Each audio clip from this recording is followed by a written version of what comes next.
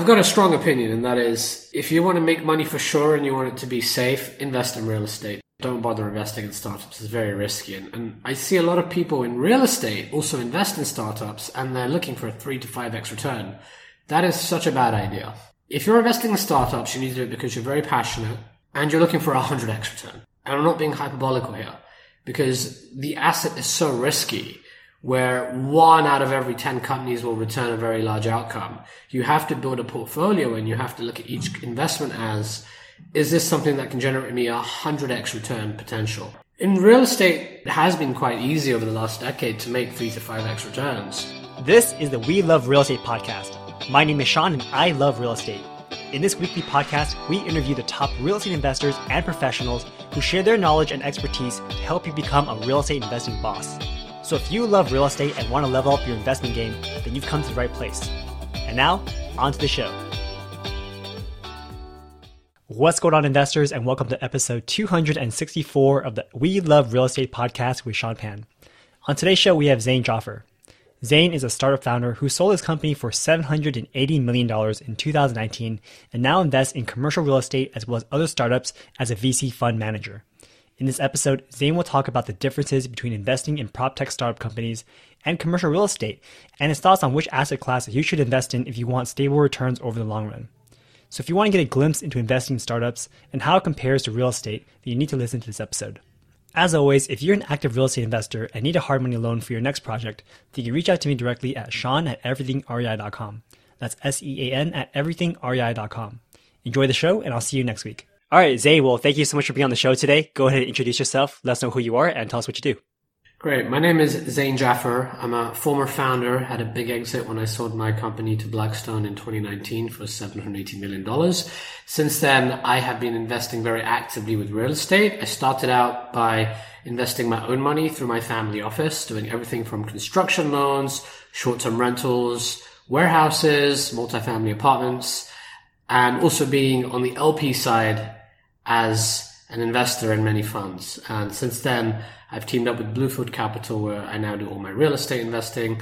Bluefield Capital has billions of dollars of real estate, focused primarily on multifamily with a lot of industrial, hospitality, and some senior care facilities as well. And we're also experimenting with new asset classes as well.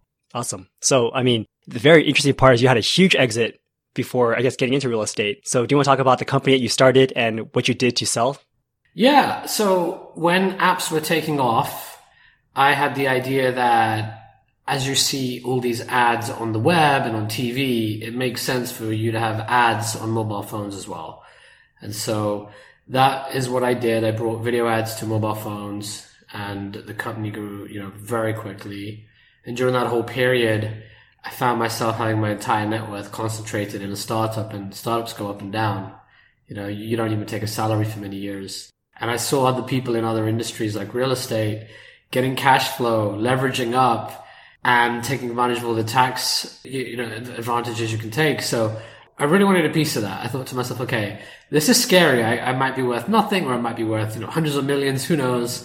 And so I swore to myself, one day when I exit and do this magic trick of taking paper money and turning it to real money, I want to diversify that. And real estate was something I've always been very interested in.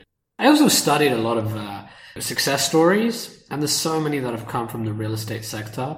And it seems like once you reach a certain amount of wealth, real estate becomes a critical part of a portfolio. That's why you see many family offices have a good allocation to real estate. And I thought to myself, okay, this is something I want to actively get involved with. I don't just want to passively, give it to a fund manager and have them do everything for me. So that's sort of what spurred my curiosity. And then, I'm Indian as well. So we, in our culture, we have a lot of Indians in real estate. The hospitality sector especially has a lot of Indian, people of origin. So, just always curious about that. Yeah. And so what has been your experience so far? The difference between running a startup company and now running this real estate firm?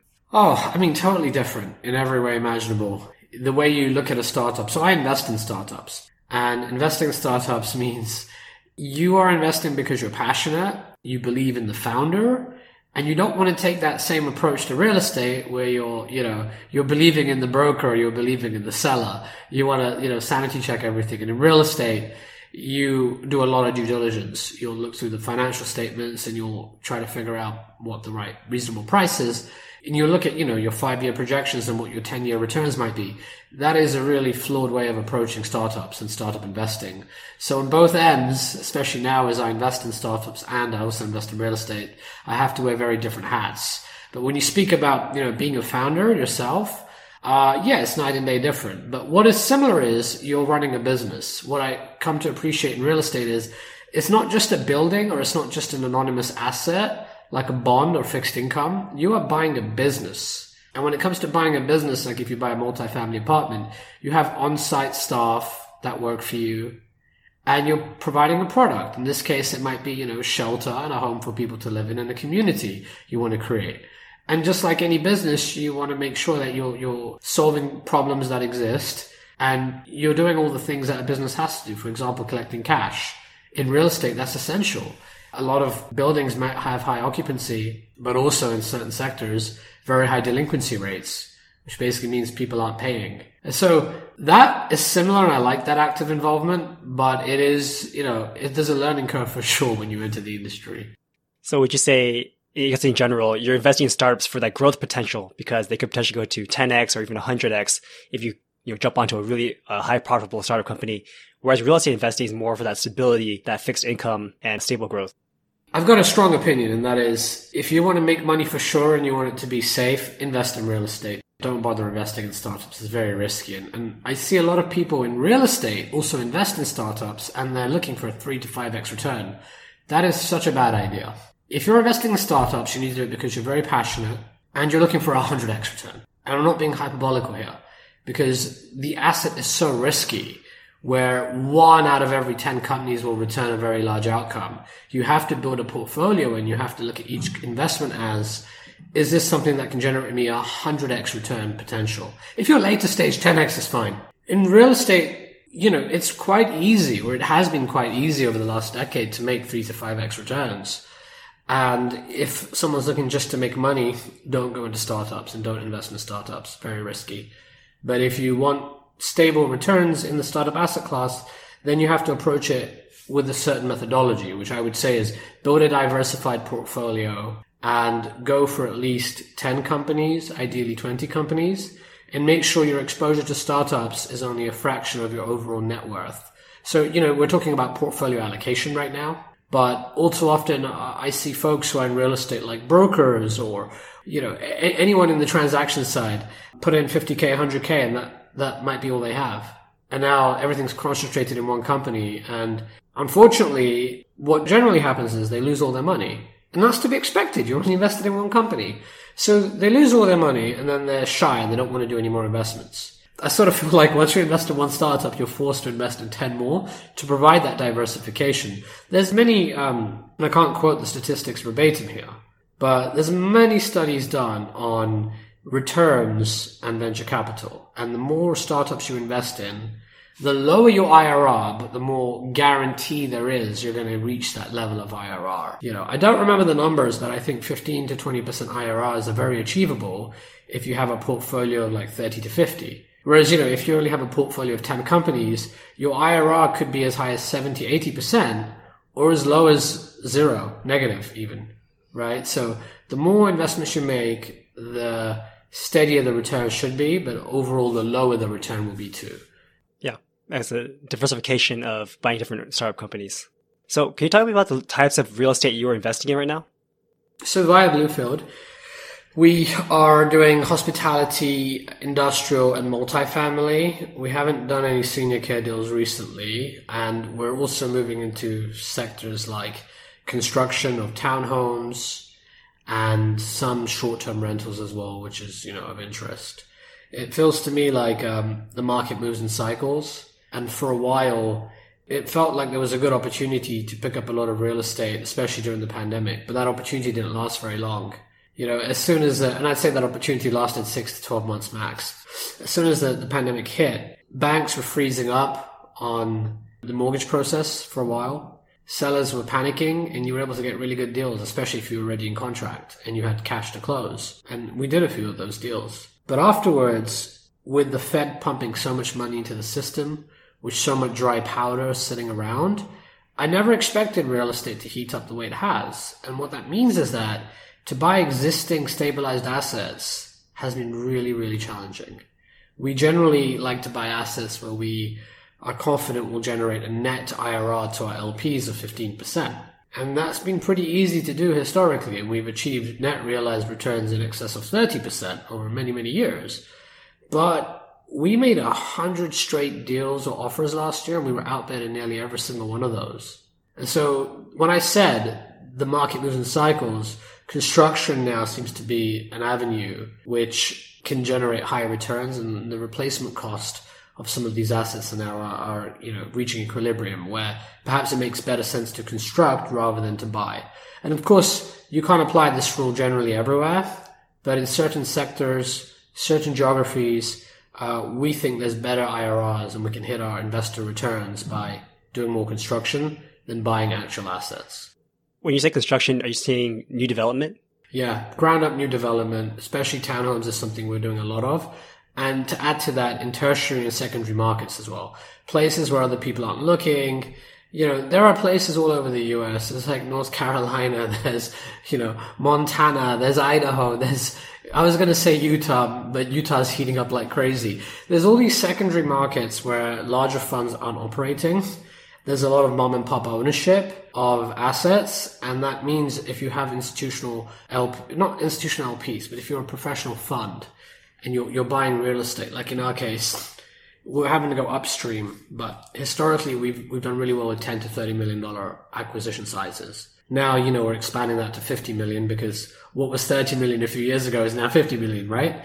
But that's a range where mom and pops can't really consolidate and drive a lot of action, but the range might be too small for larger private equity funds to come in. And this is also the case in secondary and tertiary markets. So we think there's a good opportunity there, and that's what we're actively doing right now. Can you break down the structure of what a deal would look like at the $30 million range? We will take debt on, obviously. So we'll get an LTV like 60, 70%. We'll raise a couple of $1 million in equity, right? When we raise a couple of $1 million in equity and we take the rest through loans, we do something quite unique. We have a fund already set up, which we can call capital from. But we've also got a bunch of investors who don't want to invest in a fund and they want to underwrite certain deals. So if we need, let's say, a $5 million or $6 million equity check, we might take $3 million from our fund, and then we might go to our list of direct investors who like to specifically underwrite each deal, and we'll raise the remaining $3 million from there. Sometimes we'll take a larger portion from our fund, but that's how we'd raise it. And then in certain occasions, and I think, this is a risk, but also a superpower if you can get away with it, is a lot of these loans sometimes now are requiring personal recourse to some extent. And so we'll sometimes enter into those types of arrangements. And when we do that, we'll obviously carve out the risk, but that's what the debt comes with. We're generally trying to underwrite to a 15% IRR. If we're doing other assets like hospitality or construction, the IRRs need to be much higher, 20% plus. The business model is, I would say, we want something that we believe will generate cash flow and something we will hold for the long term. So with our investors, we'll set expectations that when you're investing in this project, we're not going to commit to a definite timeline. Historically, we've realized you can't time cycles, and the last thing you want to do is force to sell an asset when you're entering a down cycle, which is what's happened to a lot of people. So we'll write a business plan where we'll assume a refinance at some point, which will, increase our leveraged IRR and return capital to our LPs. But ultimately, we don't necessarily get aggressive on modeling an exit scenario. And then another thing we do is we're quite conservative. And this is probably why we lost out on 100 plus deals last year. We're very conservative with our assumptions. I can't justify assuming the rent growth we've seen in markets will continue to sustain at the level it has. I see too many investors coming in when they're thinking about deal structure and assuming rents are going to keep growing 5% every year. Interest rates are going to remain very, very low. Cap rates are going to compress. Any one of these variables, when you modify them, make a deal pencil out. We've struggled to make deals pencil out because we refuse to assume cap rates will continue to compress. We want to assume for some safety buffer, cap rates will expand. And, if we're buying something at a 5% cap rate, maybe it will be 5.5% when we sell. Whereas I'm just kind of scared and shocked a lot of investors are out there right now assuming the multiples for the real estate will continue to increase, which means cap rates decrease. Interest rates too, like right now, at least the time of this podcast we're recording, there's a lot of talk and spooks that interest rates are going to increase, and they are increasing, right? That's going to have an impact in many areas in real estate. And, that's something we've perhaps been too conservative on, but we like to be sensible with what we do. Another aspect out of these three I mentioned, a separate one, is also the leverage value, right? And that's something we struggle with. I think we haven't come up with a blanket formula where we want to say, like when you ask me to break a deal structure down, 60%, 70%, it's sometimes, it matters a lot, right? Sometimes 50% leverage might be better versus 75, 80% leverage if you can get away with that. It really depends on the asset class and the amount and the terms associated with it too. Yeah. And speaking of your debt, what are your typical terms that come with the debt? It really varies, and and what I do at Bluefield, by the way, is I'm on the investment committee. I mainly focus on the venture capital fund, but I'm also involved in the investment committee on the debt side. Can't really talk too much in terms of the specific terms. We have a team that's sort of focused on that. I'm more on the VC side. But interest only is something that really helps pencil things out and sort of the timing of that overall. And then another thing I'd say also is when you're not sophisticated and you're working with a lot of small banks, and especially when you're trying to break into an industry, like I tried this myself, what can really kill you is the headline terms look really good on the term sheet. But then you've got all these hidden fees which kill you. Origination fees and other types of fees that are snuck in. So I think what I've appreciated since I've been at Bluefield is the relationships they have with larger lenders really means terms are more standardized. Whereas when you're new to the game, you're trying really hard to get the attention of a broker, and you're trying really hard to be taken seriously so you can get deal flow. You're trying really hard also to get taken seriously by lenders, and very difficult to do. When I started out, very little track record. I had track record of buying single family rentals and small assets. But to break into multifamily, track record really matters. And I think you get taken to the cleaners if you don't know what you're doing. Even on the exit side, I'm one who really believes rewarding brokers. But if you're not in the industry and you don't know what you're doing, you might accidentally be thinking 6% is standard as, a fee when they're listing or selling your asset for you. Whereas when you're part of a bigger platform, you've got a straight up deal where it's like 3% or, 2%, depending on the asset size. So structure is something that I think is something people don't appreciate. When you're with a larger platform, that's an advantage they have. And that's part of the reason why I decided to go from being my own actively managed family office to joining a platform like Bluefield, where they have relationships and they just do a lot better overall than the individual amateur mom and pop, wannabe investor. Yeah, makes sense. And you mentioned that you were in charge of the VC fund. Can you talk a little bit about that?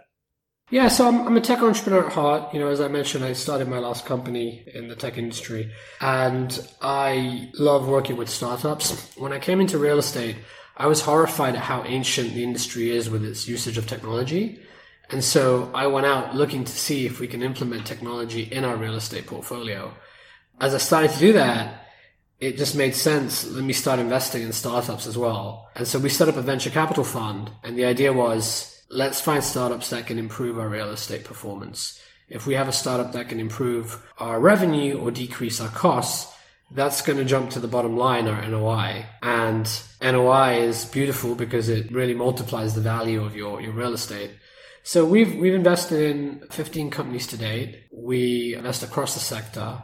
Obviously, we're biased towards areas we understand. So if the startups that are servicing multifamily or hotels or industrial, we like those a lot because we understand them. But also, there are larger major trends in real estate that are happening. And so we invest in startups that capture those trends as well. Now, is that VC fund for just you and your family office, or is that also part of Bluefield? No, that's part of Bluefield. That's separate. That's something we set up, and we have limited partners who are from the industry. And sort of when you talked about portfolio construction, the way you approach an investment too when you run a venture capital fund is very different than the way you approach it when you're just an angel investor, So we've got a lot of structure on that side and sort of a well thought out portfolio construction strategy. Yeah. So you mentioned just two funds, right? One is your fund, the VC fund for prop tech startups. And the other fund you have is just a pool of cash to invest in some of your deals if you want to have a syndication in the future. Can you tell us the difference between those two funds, and I guess what are some terms that go along with those funds? Yeah. So this model actually works very similar across real estate and startups, okay? So you have a fund and you raise money from LPs. And usually these have to be accredited investors and they have to meet certain qualifications. And the minimums, for a fund might be like 100,000, sometimes 250,000. Although you can be flexible and you can let some people invest at a lower level if you want. You pull this capital together. You need to create like a PPM, a private placement memorandum, or a deck that outlines what your strategy is. In the case of our real estate fund, we set up a $30 million fund recently. We've got a lot of funds, hundreds of millions of dollars of assets under management, but the fund that, I set up at Bluefield, we set up $30 million. It's a strategic fund. And the idea was, and the pitch was, look, the pandemic just hit. We think there's going to be blood on the streets.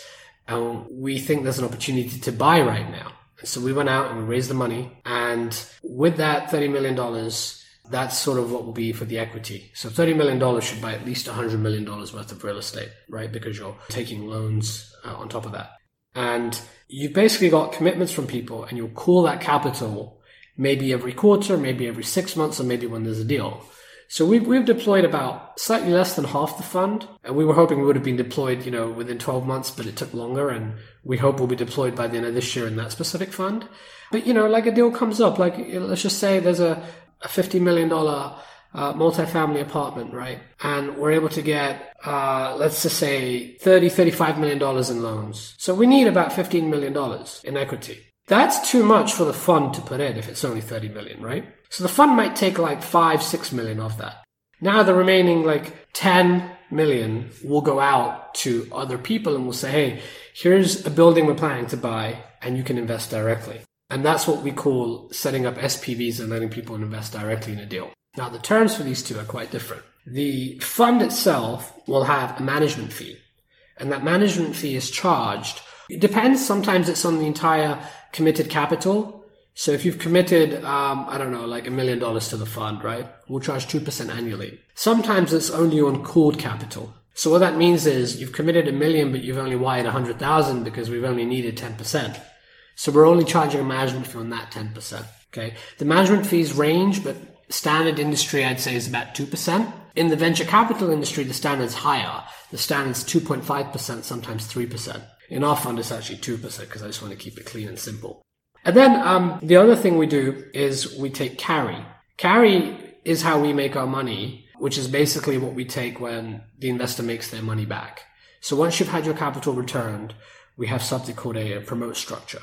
And that varies a lot. It can be 50%. In our case, it's 30%, which basically means if you invest 100,000 and we triple that, which is sort of the expectation, we want to triple the money, right? There's $200,000 of returns here. We'll take 30% of those returns and 70% will go back to you. In venture capital, it's similar, although the promote is 20-80 generally. That's the standard. So the venture capital fund, 2% management fees, maybe 3.5% in that range, with an 80-20 split. In private equity real estate, it's, as I mentioned, again, around 2 to 2.5% management fee and a 70-30 split, sometimes 50-50. Now, there's another thing which is called a preferred return. And that isn't what you get in a venture capital fund usually. A preferred return is what you get in a real estate private equity fund where we guarantee up to a certain threshold, the money will go to you. So let's just say in our fund, we have a 7% preferred return. So all the cash flow that comes out, that first 7% goes to you, and then we will split the proceeds after that. So preferred returns are, very powerful, but like in our case, our preferred return is high, and it's very hard to get those types of preferred returns when you're underwriting an investment. To share more context here, for example, the terms you set out when you create a fund can really limit what you can do in a good way and a bad way. So in a bad way, for example, I see great opportunities that I would love to put in our fund, but people invest in the fund because they want that 7% preferred return. So cash flow is important, which means I can't invest in projects like construction because there's no cash flow coming in for maybe, 1 or 2 years. Even though the overall investor returns will be high, like a 20% IRR, I can't do that deal. So, we have a different fund for that. In other cases, it's a strength sometimes. For example, if you're a very large institutional fund, like you're a Blackstone, your investors are very happy getting a 5%, IRR or cash return. So you're out there and you've got a license to buy all day long. And hey, if it pencils out, you're going to buy it because your investors are okay with that. So in that case, that's hurting smaller funds like ourselves because we can't compete with other investors who are okay generating such a low return. So having a fund comes with the benefit because you've got this pool of capital that people are legally obliged to commit on. So it solves the headache. If you see something you like, you don't have to go do this exercise where you have to now call up all your friends and tie up a deal under contract, put some earnest money deposit down, and then you're not sure you can close on the deal. Here I know I've got a fund behind me. I've got people that have committed capital. I've got a license to buy and I can close this deal. Whereas if you don't have that fund, now you have to do the other process I outlined. And in our case, we're doing a bit of both. We'll go direct to some investors, and in other cases, we'll have the fund, write a large part of the check. Yeah. I think most people who do syndications do the latter method where they just have a deal and then they have to pull all the investors to fund their deal. And it's fun but risky too. How many deals I've seen where a syndicator tries to put a deal under contract and they can't raise the funds. They seek extension after extension. And eventually what they do, if they're smart, is they assign the contract to someone else.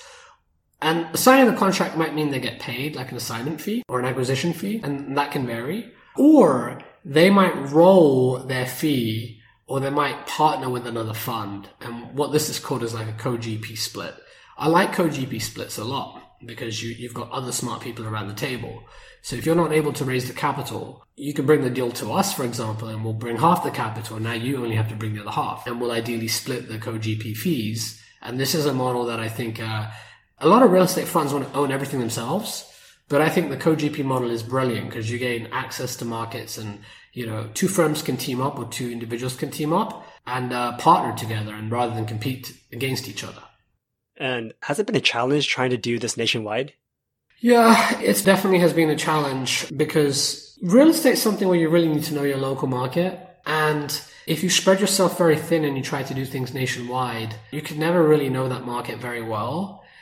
We know markets very well because our partners are from those markets, so we've done deals in those markets. Often what you'll find, Sean, is that people end up either owning the asset class or owning the location, or when they start out, owning the asset class in that location. So you end up looking to really break into real estate and you buy something, maybe 1 or 2 hours from where you live. That worked out really well. You bought an apartment, okay? Then you see another apartment, maybe a few blocks away, maybe within a mile radius. And so you just start to focus there and you buy that apartment too. Now you actually have an advantage, right? You might be able to share staff between the two buildings. I do this a lot. You don't need 2 offices. You can have 1 office instead. You can share staff between the offices. You can also package a portfolio together, which makes the, individual assets worth more. But then you start to basically build sector expertise in a location. And often, honestly, the way this ends up, as much as I would like to tell you, you need to take a really scientific methodology. You need to look at the market comps. You need to look at the employment rates. You need to look at the diversification of jobs and population growth. It's sometimes luck. I end up buying them because I already own something there, and because I own something there, I just tend to be more comfortable, and I develop a reputation in town because everyone calls me because I know I'm one of the largest buyers in that town. That's basically the story of many, many firms that we've transacted with, or that, I've bought from or whatever. Yeah. And just slowly over time, you're building a reputation and you're making more contacts so that it becomes easier and easier to buy more and more deals. So I also know that you have a podcast called the Prop Tech VC Podcast. Do you want to talk a little bit about it and tell us some of the emerging trends that you've seen so far? Wow. I got a whole podcast on this topic, right? Which spans, 50 plus, shows or whatever. Real estate is undergoing a transformation. Right now, the industry thrives on information asymmetry. There is a whole industry of middlemen, and not that I respect the work the middlemen do, because I definitely respect it. But the real issue is that it's unlike other industries. A lot of the times it's, I know something about this property that you don't know, and so I'm going to use that information advantage and I'm going to get a good deal. And technology is going to change that.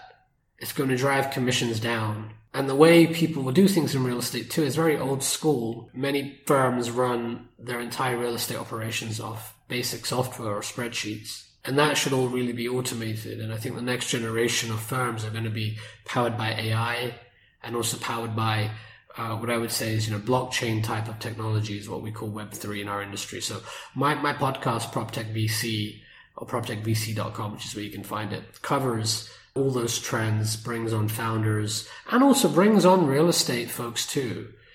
People who are investors and agents, brokers, lenders, title companies, you name it, bringing them in and asking them, how is technology impacting what you do?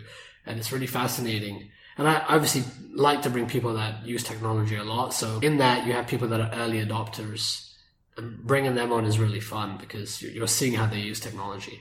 Yeah. I mean, even personally, so I'm a hard money lender and we do loans across the country as well. And for the longest time, we were doing all of our intake through Google Sheets. And it's like an antiquated type of thing, but it works, right? It's simple, but it leaves a lot to be desired. And we're slowly building in some new technology stuff like with Salesforce and other things. I'm not an expert on the debt side. I did a little bit of hard money lending, but not professionalized, probably like you, when I first started out. I really, I'm a founder at heart, and the whole debt game is something really hard for me to get my head around. I appreciate the leverage, but I'm glad I've got a great team at Bluefield that specializes in this, especially on the debt side. But like even in construction hard money lending, it's hilarious. Like, some people just send you a photo in different phases of how the project's being developed. And then you get these sporadic updates. And okay, based on a picture, now you're going to draw and you're going to allow people more money. And it's like, come on, you could use so much better technology there, and you can actually measure exactly what's getting done by using AI and image recognition. So even that. And then I also didn't realize, coming in, I was eager to deploy money. And so hard money lending to me felt like a good place to start. So I would lend and, you'd have a first position, ideally on the asset. I didn't realize there's so many ways to make money, and not to sort of put you on the spot here, right? But there's a lot more than the interest rate you can take on too. There's all these extra fees you can charge, and I didn't know that when I was doing them myself. So I wasn't, not surprised everyone was coming to me looking to borrow money for some of these projects. But that was a way for me to sort of just understand and learn about real estate. When you invest in something, you appreciate it. Afterwards, I realized, man, I should have asked what other terms they had. My terms are sweet.